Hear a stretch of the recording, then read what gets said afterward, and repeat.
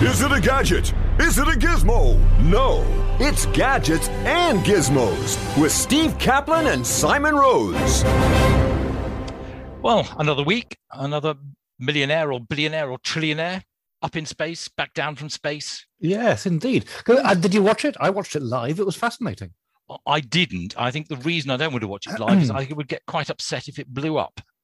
Yes, there are plenty of people around the world who have the opposite reaction, but then that's just Schadenfreude. There were three, I think, really interesting things. If only the Germans had a word for that. If only they did. Three interesting things about the Jeff Bezos and his flight into space.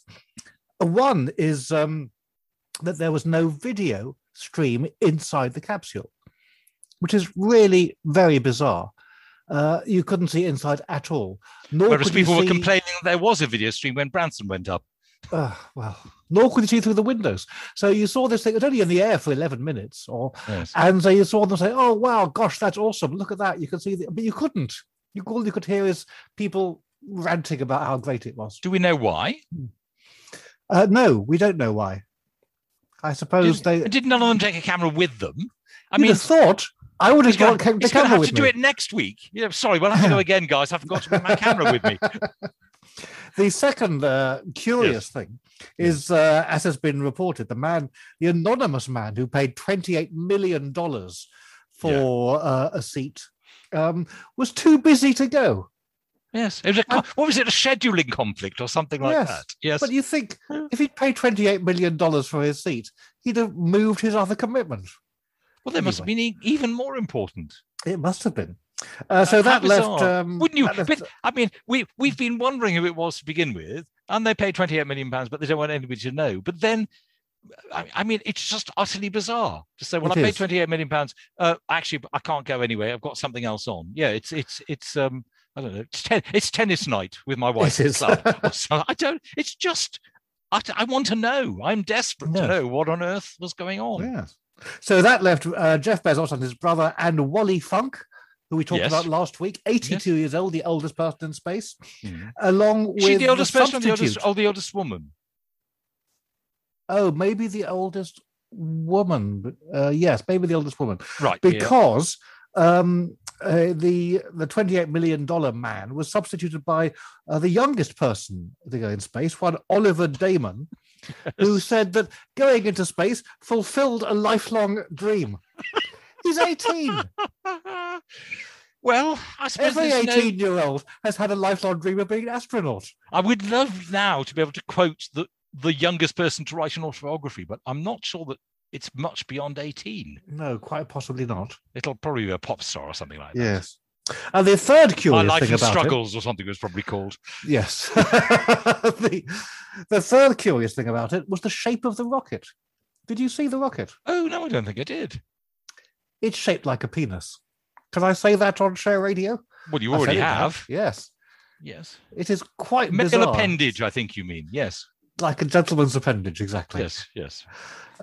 Very, very strange indeed. Anyway, moving on from there. Well, you think they must have known. It's a little like I went to Iceland many years ago, and they well, first of all, they are the only place in the world to have a museum devoted to that, not to actually the male, not male human anyway. It's every other animal, but they have a museum just devoted to that. But they built a cathedral in Reykjavik, and people pointed out as it was going up, which took a long time, that's exactly what it represented, and that's what it's known as now. Well, maybe they're just more enlightened and less prudish in Reykjavik.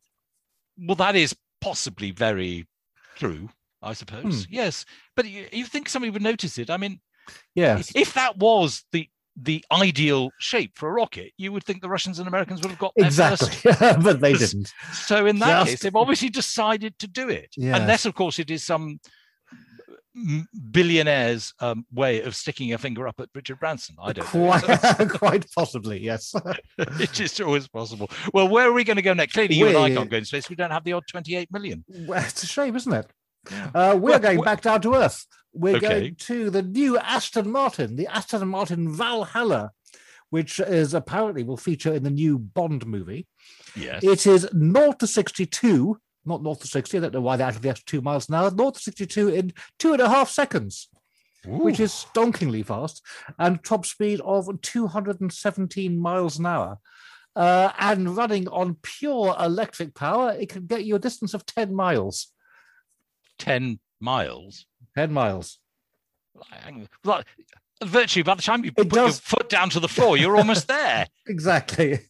It does have a petrol engine as well. It's a hybrid. Oh, hang on. Mind you, the petrol engine, 62 miles an hour. hour. So we're talking about just literally a few minutes before you've got to charge it again. Exactly. Isn't that a little impractical? It is a little impractical. I don't think it really counts as a hybrid with a range like that. But for what can you expect for £700,000? Yeah. You've got to pay serious money if you want to get a proper car. Oh, good grief. I'm feeling the world has gone mad. Is this going to be another mad one, or are you going back to something relatively sane? I'm going to start with another madish one. Okay. American children apparently have been binge watching Peppa Pig, and their parents have recorded that they come up with not an unusual accent, but unusual vocabulary. They're asking for biscuits instead of cookies. They are talking about petrol stations instead of gas stations. And one particularly shocked mother has reported that her 4-year-old has started saying bizarre English words like please and thank you. Oh, good grief. What is the world coming to? Oh, well, with luck. Now, if only Peppa Pig will do stories about trains, then perhaps they can talk about railway stations. And then American children will talk about railway stations instead of train stations. And people in Britain will stop talking about train stations, talk about railway stations as we're supposed to. That's one of my particular bugbears at the moment. Yes, this is the third time you've mentioned it on this show, but do carry on. No one's counting. Not today. It's the first time I've mentioned it today. It is the first time today. So down to earth again. In fact, down Have you ever below. watched Peppa Pig, by the way? Never. I'm told it's quite amusing. I did watch one episode of an incompetent father putting up shelving, which I think you would find quite amusing. Particularly as you're reasonably competent in that field. I am quite competent in that field, yes. Yeah. As long as there are power tools involved. I can't do it without power tools. I can't do anything without power tools. It makes you wonder how people got on before the power tools. When were power tools invented then? Oh, the earliest one was a Black & Decker back, I think, in the 1920s. Oh. I bet an original one of those is worth quite a bit now. Can't get fungible tokens for that. Oh, but Black & Decker brought out a replica some years ago which was in matte aluminium to match the original, and it looks gorgeous. Absolutely beautiful. You didn't buy one? I'm surprised. I did buy one. Oh, of course okay.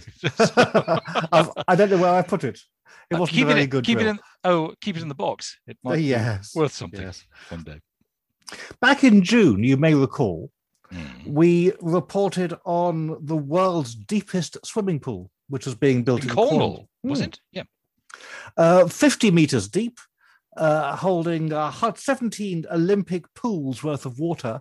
And they very kindly put it into your terms, 168 million cups of tea. Although I imagine they fill it with water rather than tea. Well, it's been outdone. Oh, wouldn't you love to drink in tea? No, I don't think I would love to drink. No. Just swim in tea, I meant. But well, you wouldn't be able to see where you were going, would you? That's true. And then one person will want sugar and someone else will want lemon. It'd be such a mess. Yes, that's true. That is true. So there's been outdone by the 60-meter pool called Deep Dive Dubai. You can probably work out whereabouts in the world it is. Yes. And this one is not for training astronauts and deep-sea divers, as the one in Cornwall is. It is for tourists. And as you swim down, you pass things like an entire sunken city with buildings and cars and trees, and there are apartment windows that have full rooms behind them that you can look in as you swim past them. There's footage of people playing table football underwater and sitting at a cafe playing chess, although I don't imagine they can order drinks at the cafe because that would get a little awkward. Sounds good. Does it sound good to you? Oh, yes, I'd love to have a go in it. I have been scuba diving, and the trouble is that all that's down there is fish, which is a little dull. Whereas if there was a sunken city, and they are doing scuba courses for people who have not done it before, and there are 56 CCTVs monitoring it to make sure people don't get into difficulty. I think it sounds fabulous. Oh, you could do CCTV there. They can't do a video in Jeff Bezos's space capsule. Indeed, they can't. Let's have one of these.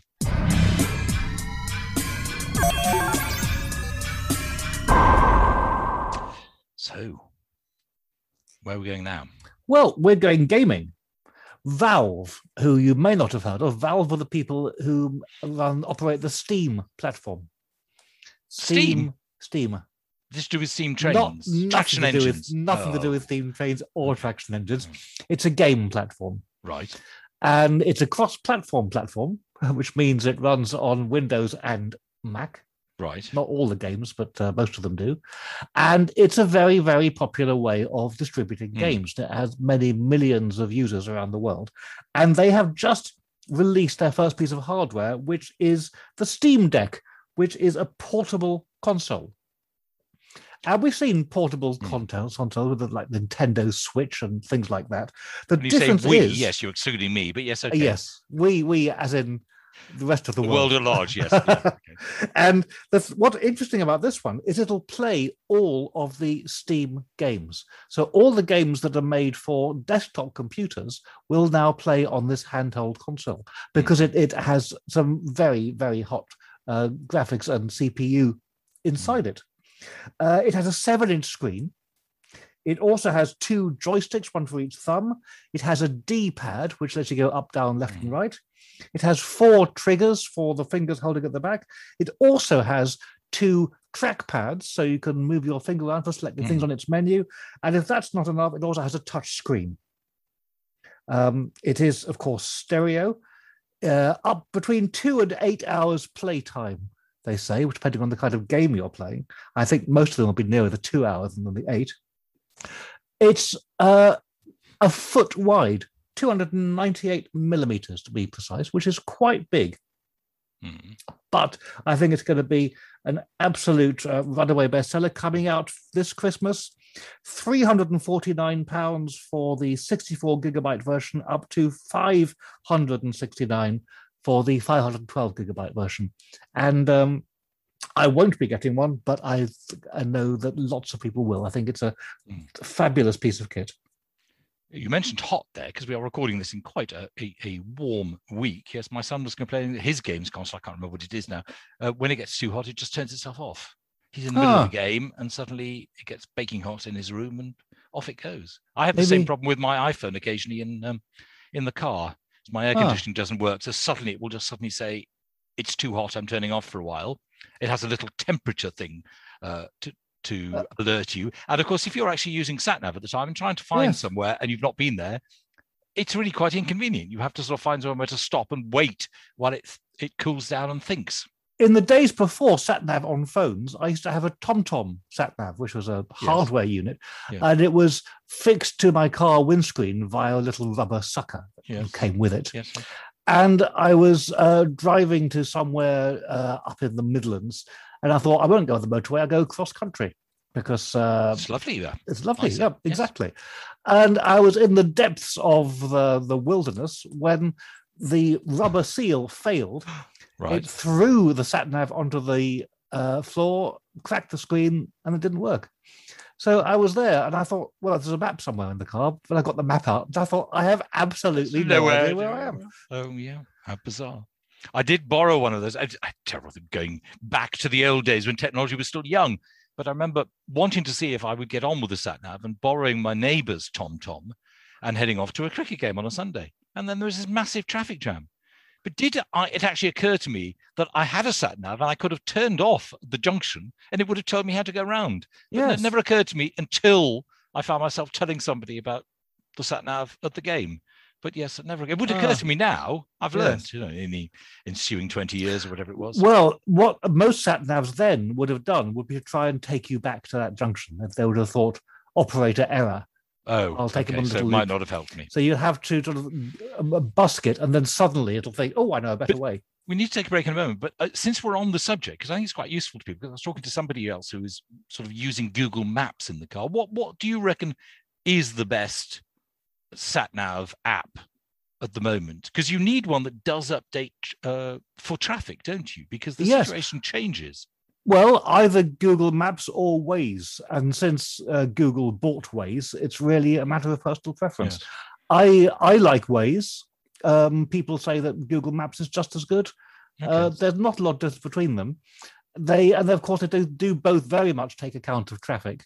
Yes. I sometimes find Waze, if you sort of refresh Waze and go to routes while you're driving, though you're not supposed to press the thing, I know, when you are driving, sometimes it will find you a kicker route that I haven't told you about already. I do wonder sometimes if it keeps things from me, unless I ask it. It's almost certainly telling all your innermost thoughts to Bill Gates, but I wouldn't worry about that. No, well, he's probably going up to the moon or something next week. Okay, Steve, let us take a very quick break. Back in a moment. Sharing ideas about money. This is Share Radio.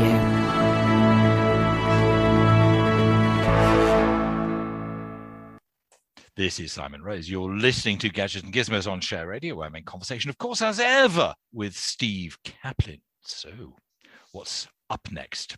Well, we were talking about Google Maps. We're not talking about rockets again. Yep. We're not. We're down to earth again. Talking about Google Maps. And there was a bit of a scare story this week that Google Maps also does walking directions and as well as driving directions. And when people try to plan a route to up Ben Nevis, Google Maps would take them to the nearest car park and then show them the route from there. Potentially fatal, apparently. It is, even for experienced climbers, the route from the car park is absolutely terrible. Or what it recommended. So Google have recognized this, and when you ask it to go up Ben Nevis, it now takes you to the visitor center where you could ask someone. Right, okay. Well, I suppose, yes, that makes a lot of sense. Oh, and while we're on the subject of, walking and being directed by apps, I assume I'm not the only person who tries to find directions from emerging from a tube station or a railway station. No, railway rather than train station, and finds myself heading off, and then you realise you're going the wrong way because you can't orientate yourself. Is there a clever way of telling the sat nav which way you're going to head before you actually start walking? Because the pavements are full of people doing 180-degree turns because Google Maps has told them to go a particular way and they're heading in the wrong direction. It is curious that they don't tell you, because Google, of course, knows which way you're facing because your phone knows which way you're facing. Yes. And for some reason, they choose not to tell you.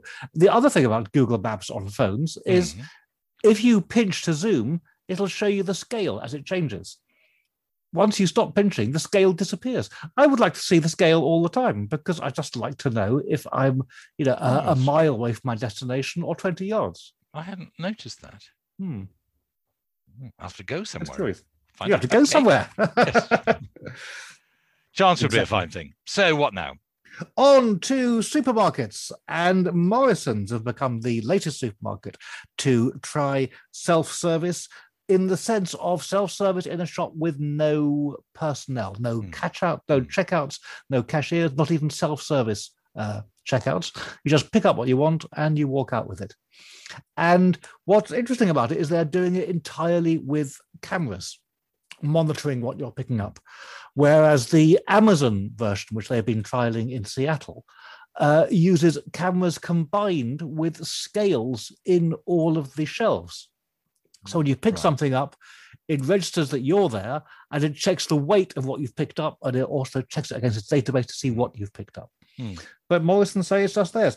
They are starting out one store. They haven't opened it up yet, and it'll initially be for Morrison's staff, and then it'll be open to the public. So we look forward to that. On Humberside, I believe. Look forward to the first journalist popping into the loo, changing his clothes, and the system not recognising him. Was that not the case with Amazon? But it seems odd. I mean, if Morrison's has a USP, there are too many supermarkets. Most business analysts would acknowledge in this country, too many chains anyway.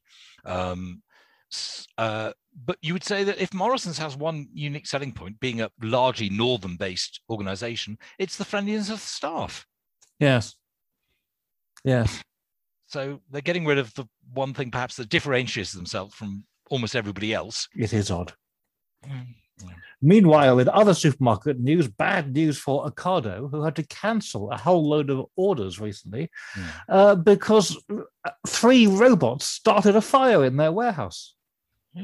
I don't know if they were disgruntled about having to work long hours.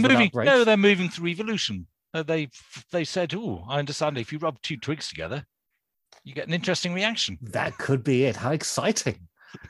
Who knows where they'll go I next? don't think it's the first time robots have caused a fire with the God. It's at least the third fire they've had. I think one started in some rubbish bin outside, but I've got a feeling another one, which is an Andover. I may not remember this correctly now, but that was also some problem with the robot that had set the fire. Nobody from the fire brigade ever popped around as they do at home occasionally and said, "Have you thought of getting some smoke detectors and a sprinkler system?" Well, unless it's one robot carrying a consignment of barbecue coal and another one carrying a box of matches. Yes, it is a problem. It's just, yes. One fire may be considered unfortunate. Yes. I can't remember how the accreditation goes on. So let's move on. What now? Let's move on. I think it's time for our crowdfunding time of the week.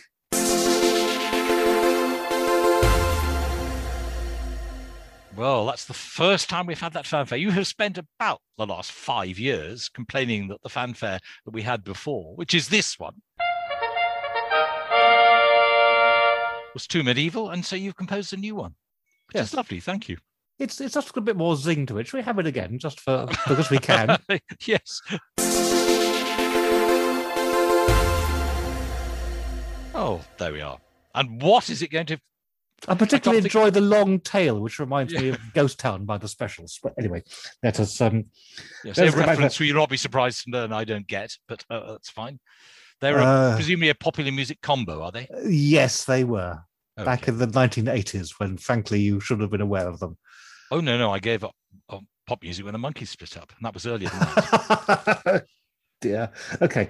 This is, well, I played the saxophone very badly, and I have friends who play the saxophone I don't think I knew very that. well. Huh. Did I play it badly? You would know I played it badly if you ever heard me playing it. No, I don't ever heard you play it. Oh, that's a good reason for that. Okay. But the trouble with saxophones is that they are quite bulky, especially if it's a tenor saxophone or even a baritone saxophone. Oh, come on, you're going to get no sympathy from me. I played the cello as a young man. Well, that's absolutely right. Introducing on Indiegogo, the Travel Sax 2. Okay. I don't know what happened to the Travel Sax 1, but this is the Travel Sax 2. It is a mere 22 centimeters long. It's about 8 inches. It has all the right keys for the saxophone, but squeezed up into a smaller length. I think that 8 inches not including the mouthpiece, which you clip on when you want to play it. It has a built-in speaker. It also plays through headphones if you want to play without annoying other people. And it has an internal synthesizer, so you can make your saxophone sound like a glockenspiel or strings or whatever else you want it to sound like. Are you tempted? I'm not, because I play it so badly. But if I were a better saxophone player, I would certainly be tempted, although the price of €455, that's £390-ish. And that is the super early bird price, still available as we record this show. I think that would slightly put me off because you get a fairly decent saxophone for that. If you did more practice, you'd probably get better. I know, but that could have been said about anything, couldn't it? Well, that's probably true. It is. Oddly enough, I was at a music gig recently and we're talking to the double bass chap about carrying big instruments around. Certainly double bass rather more inconvenient than the cello. And he was saying you can actually get double basses now that sort of bits of it sort of fold up. Yes. And they're still absolutely fantastic. I've never seen it. He was describing it, but I'd love to see one of those. Right, we've got time for something very short, or we could just say short. Goodbye. There is a big problem with dog poo on the streets of Tel Aviv. Oh. They reckon that the streets have amassed 500 kilograms of it this year alone. We're only halfway through the year, which is quite a lot of dog poo. They've got a new they're approach. powering Tel Aviv with it now. They are not, but they are making their owners register their dog's DNA. So when they find some on the street, they can do a DNA test on it, track the people down, and then fine them 720 shekels, which is about 160 of your English quids. Gosh. Well, on that bombshell. Bombshell indeed. We shall say goodbye. Steve, thank you very much indeed. We will have more gadgets and gizmos at the same time next week. Is it a gadget? Is it a gizmo? No, it's Gadgets and Gizmos with Steve Kaplan and Simon Rose.